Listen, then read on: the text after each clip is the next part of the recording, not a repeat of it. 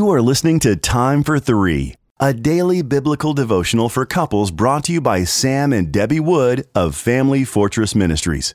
You can purchase a printed copy of Time for Three at familyfortress.org. July 25th, God's Highway. Our first scripture reading is from Proverbs chapter 16 and verse 17. The highway of the upright turns aside from evil. Whoever guards his way preserves his life. Our next scripture reading is from Isaiah chapter 35 and verses 8 and 9. And a highway shall be there, and it shall be called the way of holiness. The unclean shall not pass over it. It shall belong to those who walk on the way, even if they are fools, they shall not go astray. No lion shall be there, nor shall any ravenous beast come upon it. They shall not be found there, but the redeemed shall walk there. I recently drove to Gatlinburg, Tennessee from my home in Jamestown. During the 3-hour journey, I passed through many different speed zones. On the first leg of my trip, I was on a 2-lane road with a 55-mile-an-hour speed limit. At one particular point, the speed changed to 25 miles per hour because of a school zone.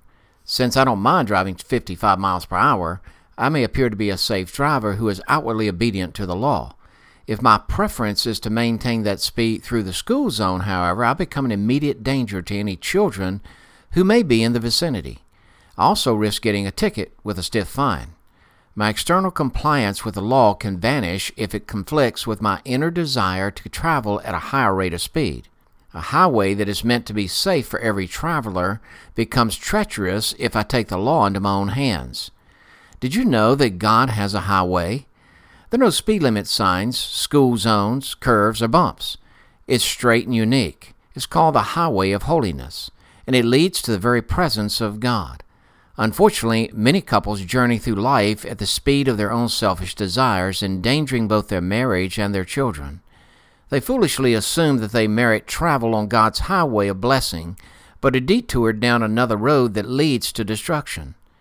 His highway is reserved, however, only for the redeemed who have been ransomed by the blood of Jesus Christ. Study the map outlined in the parentheses in this devotion in Isaiah chapter 35, verses 9 through 10, John chapter 14, verse 6, Mark chapter 10, verse 45, and Titus chapter 2 and verse 14. Avoid the roadblocks of self-sufficiency and make sure you and your family are traveling on God's highway of holiness.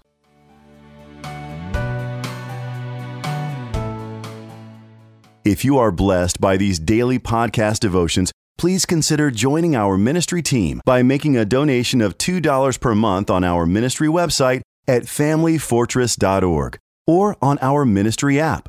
In appreciation of your support, you will receive a free printed copy of our book, What is Marriage? Family Fortress Ministries is a nonprofit focused on enriching families through biblical teaching.